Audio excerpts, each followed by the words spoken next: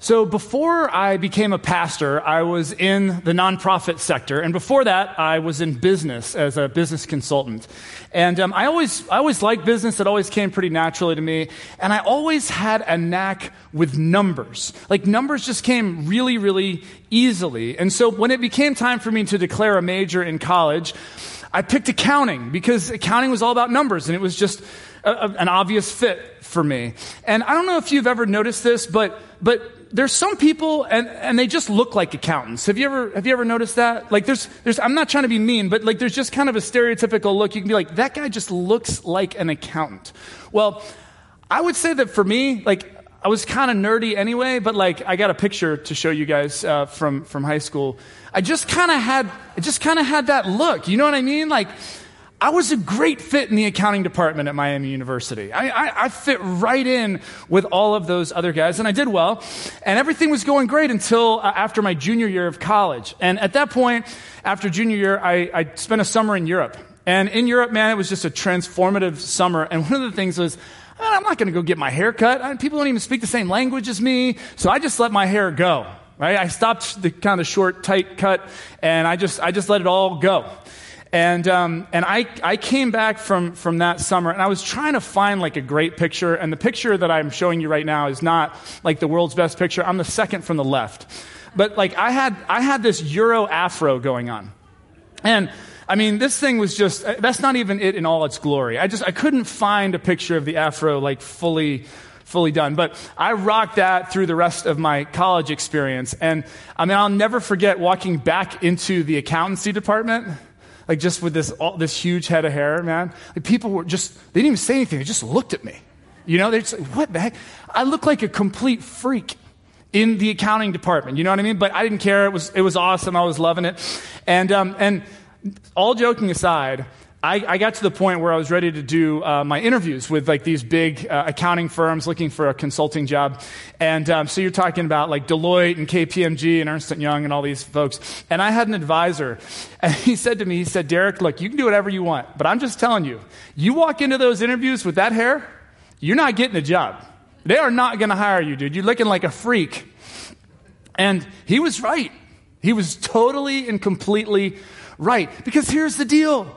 Those companies, we're talking billions and billions of dollars that have to be meticulously accounted for. They're not looking for some hippie-looking, laid-back, afro-wearing guy, are they? They want a nerd. They want someone who's going to be absolutely detail-oriented with their books and with their bottom line. And so you better believe I went and got my hair cut the day before my first interview. Because I didn't want to be a freak. Well, speaking of freaks, today, as we continue in this series called Unlikely Heroes, and I just want to say welcome to our West Falls Church campus and those who are with us online, we're going to be looking at a guy who, I don't know how else to say it, he was kind of a freak. In fact, you could pretty much call this guy like the original Jesus freak. We're talking about the one and only John the Baptist. And all four gospel accounts, Matthew, Mark, Luke, and John, talk about John the Baptist. And so I just want to read a few verses from some of these accounts, because in case you're not familiar with this guy, I mean, he was a wild dude. We pick it up in Matthew's Gospel, chapter 3, verses 1 and 2 and 4. It says, in those days, John the Baptist came. Those were the days when Jesus was about to start his ministry. It says, John the Baptist preaching in the wilderness of Judea. So there's our first clue. He's in the wilderness. So that's your first sign. There's something weird going on. Why is he out in the wilderness preaching? And he was saying, repent. Don't we love that word? Doesn't that just make you feel good when somebody says repent? I'm totally kidding. Of course, we're going to come back to that. But he said, repent, for the kingdom of heaven has come near. John's clothes were made of camel's hair, and he had a leather belt around his waist. So he wasn't wearing the traditional clothing. He's wearing the stuff that these Old Testament prophets would have worn, just animal skins. It says his food was locusts and wild honey. This reminds me of like Man versus Wild or something. I mean, this guy was crazy. He had crazy clothes. He was eating locusts and he had a crazy diet. And then he had this crazy message. He's going around and he's saying, repent, repent. And literally, I mean, he would get into anybody's face about this. Check out what Luke writes, chapter 3, verses 7 and 8, 10 through 14. It says, John said to the crowds coming out to be baptized by him, listen to this, "You brood of vipers." How's that for an opening line? Now, you need to understand that in another gospel account, it talks about how within this crowd, there's all these Pharisees and Sadducees who are very much religiously, they were hypocrites. And so they were saying that they were doing all this stuff in God's name, but they weren't acting like godly people in any way. So he says, "You brood of vipers, who warned you to flee from the coming wrath? Produce fruit in keeping with repentance." Verse 10, "What should we do then?" the crowd asked. John answered, "Anyone who has 2 shirts should share with the one who has none, and anyone who has food should do the same." I wonder if he's saying that because he didn't have a shirt and he was eating locusts. I'm just kidding. But then he goes on and he says, look, even tax collectors came to be baptized. "Teacher," they asked, "what should we do?" John said, "Don't collect any more than you're required to." Then some soldiers asked him, "And what should we do?" And he replied, "Don't extort money and don't accuse people falsely. Be content with your pay." So here's John the Baptist, and he's going around, repent, repent, repent. And he's calling out anybody that he could get his eyes on. And there was nobody this guy wouldn't call out. Check out who he calls out in Luke chapter 3, verses 19 and 20. It says, John rebuked Herod the Tetrarch. That's Herod Antipas. You know who this guy was? He was the ruler of all of Galilee, and he was the ruler of all of Perea. And he's calling him out because Herod went and married his brother's wife. And he was an evil dude. And so John the Baptist, he's even calling out the most powerful man in the whole region.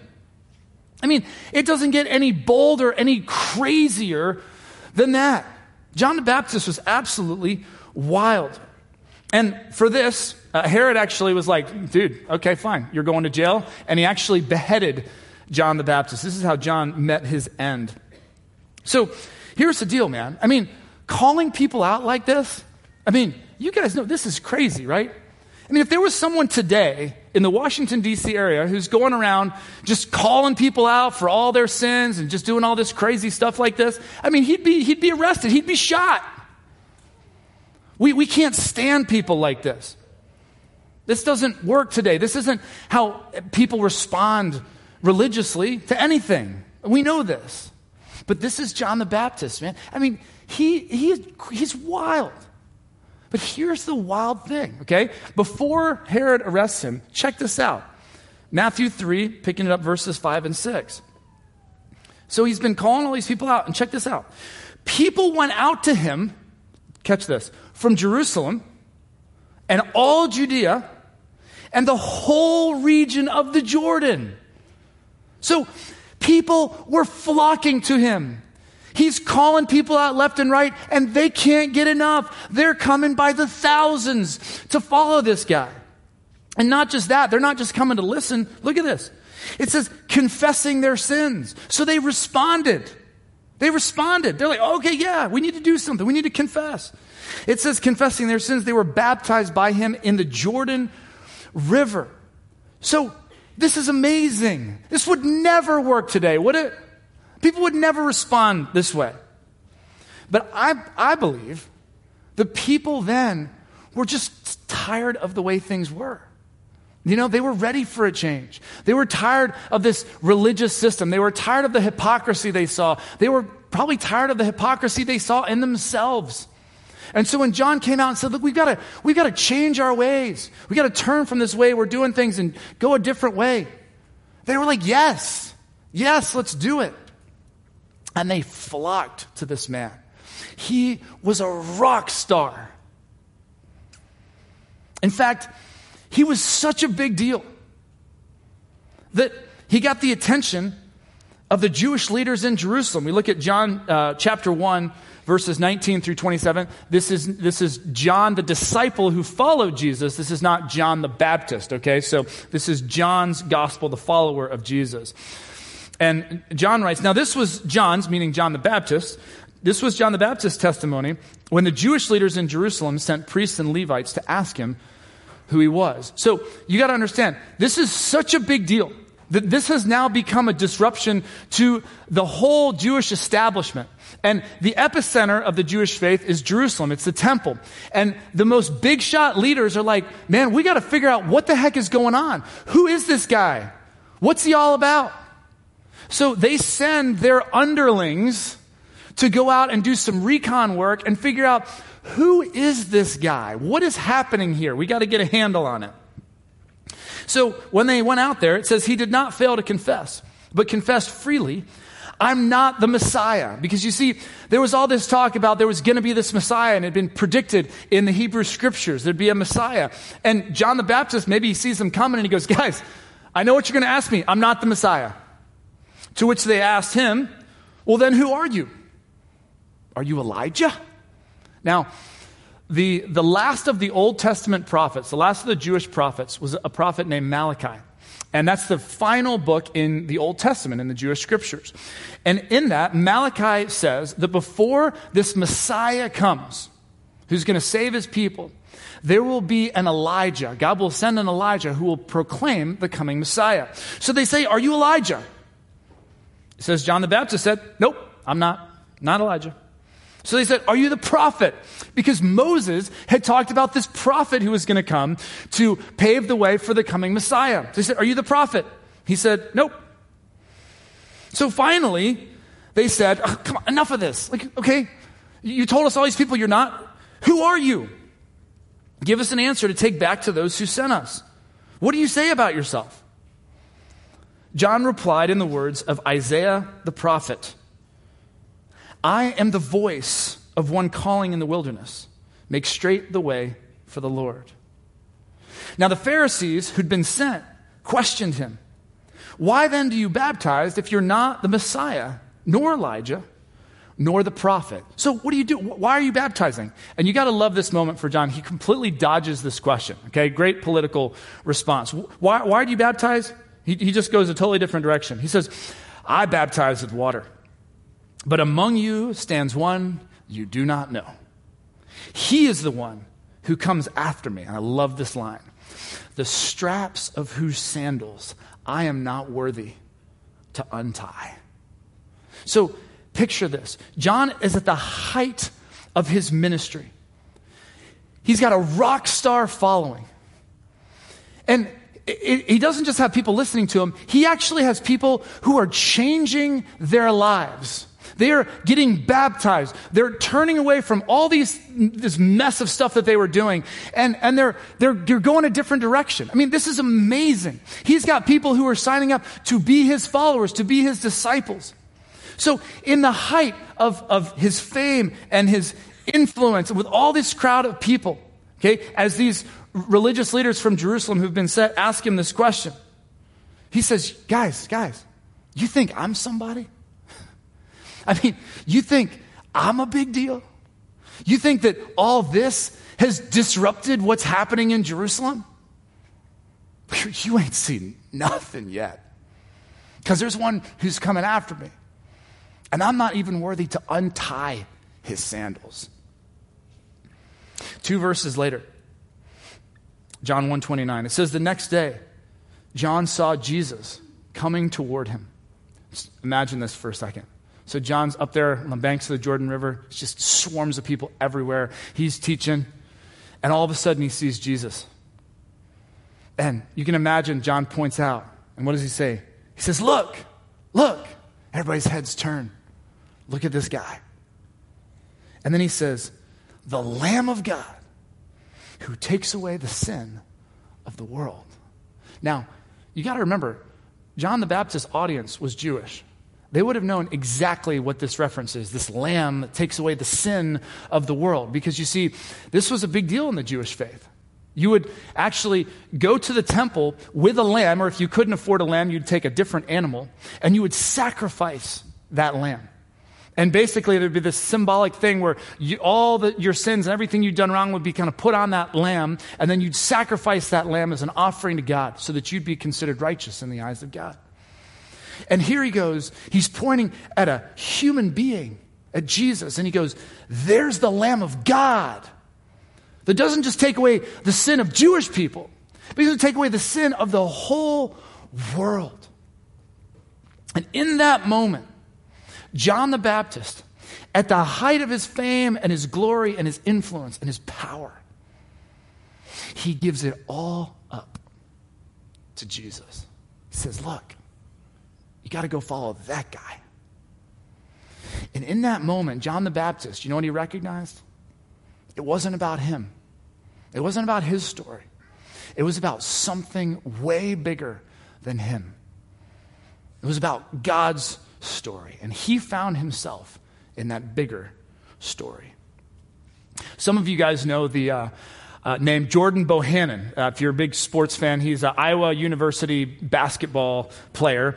And a couple of months ago, he stood at the free throw line in a college basketball game with a chance to break a 25-year-old Iowa University school record for consecutive free throws made. That record was set 25 years earlier by a guy named Chris Street. Now, Chris Street played basketball at Iowa, and he was great. Now, he wasn't great because he was like LeBron James type athletic, though he was an All-American and he had NBA potential for sure. He wasn't the best in the nation. He was good. He was really good. But what made Chris Street great was his heart. It was his passion for the game. This guy was the hardest working player on the court. And it wasn't just that he was his hardest working, but he just had this love for the game. He had this passion for the game. He gave everything he had on every single play. And not only did he have a passion for the game, but he had a passion for his teammates. He had a passion for life. And it was infectious, you guys. Chris Street was one of those players, and he was so influential that opposing coaches would talk about him. That's how good this guy was. Well, Chris Street, back on January 16th, 1993, in a basketball game against Duke University and a guy named Christian Laettner, some of you guys remember that name, he stood at the free throw line, and he had 2 foul shots to make. And if he made those 2 foul shots, he would set the Iowa University basketball record for consecutive free throws made. He made those 2 free throws, set the record. And those 2 free throws were the last free throws that he would ever take. Because 3 days later, after leaving a team meeting, he drove to go home and was hit head on by a snowplow and was killed. And on that day, his life ended, but his legacy took off. So the team, Iowa University, dedicated the rest of their season to Chris Street. And it was quite a season. At the end of that season, the university decided that this guy was just so larger than life that they had to create an award. They created a Chris Street Award, which is still given out to this day, to the player that exemplifies the enthusiasm and the spirit of Chris Street in what they do. Today, if you visit Iowa University, there's only one jersey, number 40.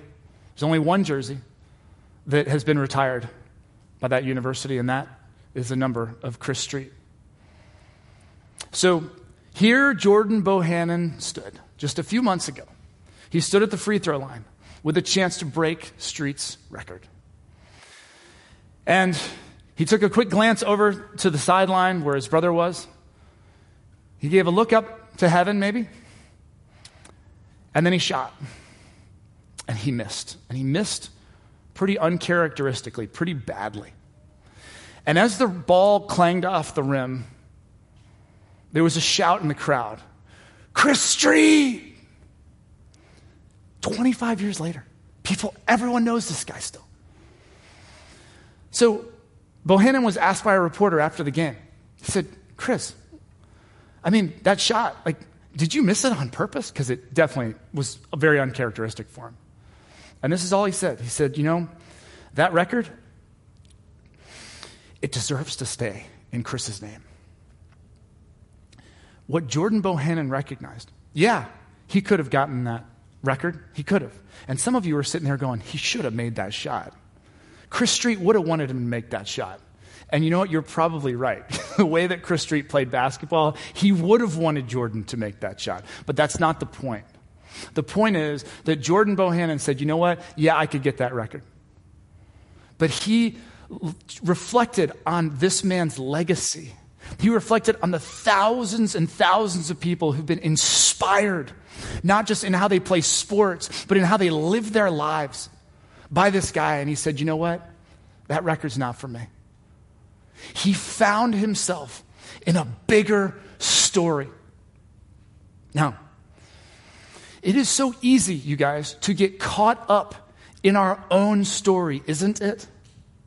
Our own recognition, our own goals, our own hopes and dreams, our own happiness. And it's not bad. Don't feel bad about that. That's what it means to be human. I mean, that's human nature. We get caught up on our own story. But here's the thing. It's so easy to stay there, get caught up in our own story, and we lose sight of the bigger story. The bigger story of what God is doing. We're so focused on ourselves. And here we have this God who created us and everything around us. A God who came to this earth to sacrificially show his love for us. Who invites us into this bigger story. Something way beyond ourselves. Something timeless. Something eternal. Something that will outlive and outlast us. And so I just want to encourage you today to find yourself in the bigger story. Find yourself in God's story. Whether it's, you've got great things happening, that promotion, that, whatever it is, that goal, that dream, you're doing great. Okay, how do you sit that in the bigger story of what God is doing, how God wants to use that? Or maybe you find yourself struggling. You're dealing with all kinds of stuff. Man, it's painful right now. Is there a bigger story around that of what God may want to do? Now, here's why it's so important, you guys. Don't miss this. Do not miss this. This is why it's so important to find ourselves in God's story.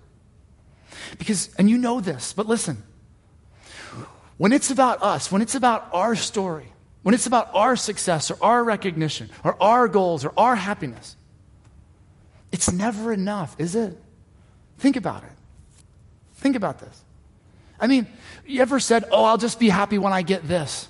I'll just be happy when this happens. And then guess what? It happens. Are you happy? Oh no, then there's something else and something else. If you're a goal-oriented, driven person, you set that goal, you hit that target, man, that's it when I hit this. And then you hit it, you get that promotion, and then guess what? Oh man, that was cool for a little while, and then what happens? Oh, another goal, another promotion, another milestone. It's never enough. When it's about us and our story, we're constantly left empty. It's never ultimately fulfilling and satisfying. But when we are part of God's story, when we're part of what God is doing in us and in the world, when we're part of something that's going to outlive and outlast us, oh my goodness, that is where we find ultimate purpose and meaning and significance. And you know this because you've experienced moments like that, way out beyond yourself moments that weren't anything to do with you. Those are the moments that are so gratifying. Those are the memorable moments in our lives. I heard something cool from Tom Wilson, who's the right wing of the Stanley Cup champion Washington Capitals. Felt good to say that. He was asked, what was it like to hoist that Stanley Cup trophy over your head? You know what he said? This is so cool. He goes, yeah. He goes, that was great, man. It was like a swirl of emotions, and it was great.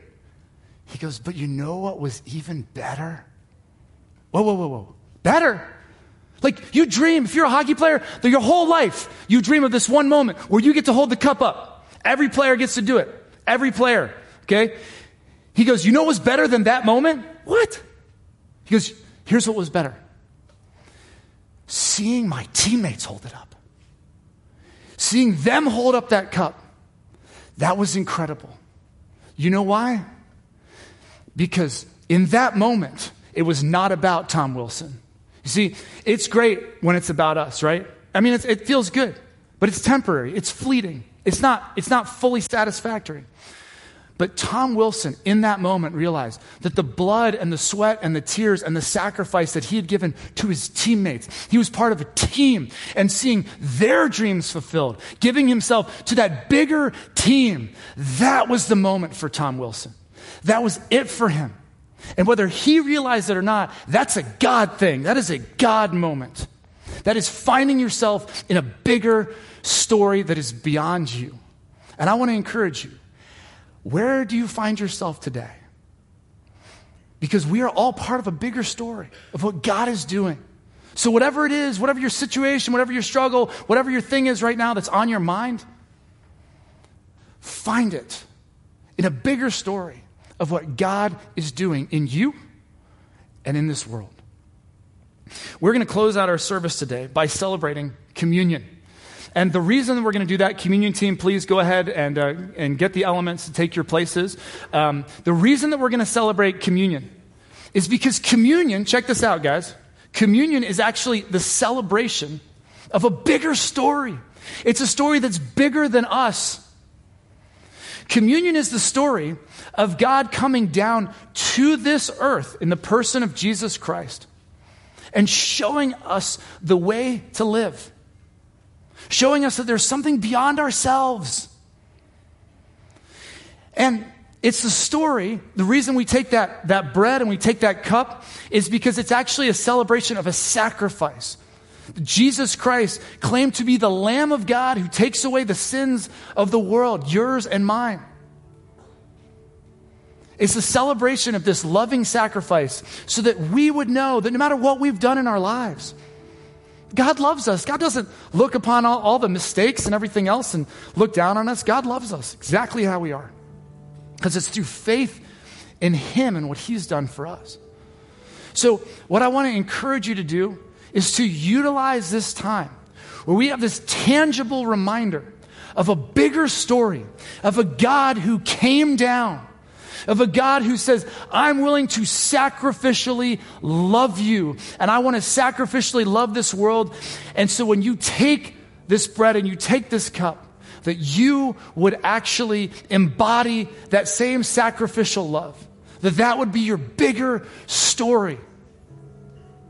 So let's go ahead. We're going to take a few moments now. We're going to go ahead and celebrate communion, and then we will take the elements together and we'll close out in a word of prayer. Let's all celebrate that we're part of a bigger story, something that's beyond us. That's great. That's so great. So we celebrate Jesus and His sacrifice and His example and His incredible love.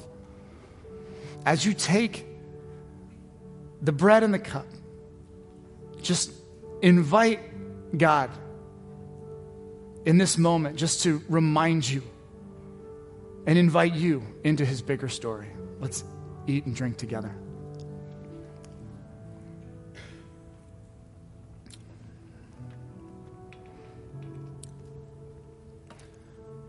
Let me pray for you. God, we thank you so much that it's not just about us. I know sometimes I want it to be, but I thank you that it's not, because, God, that bigger story, that thing beyond us, it's awesome. God, we want to be a part of that. We want to keep our eyes on that. That's where true meaning and purpose and true significance lies.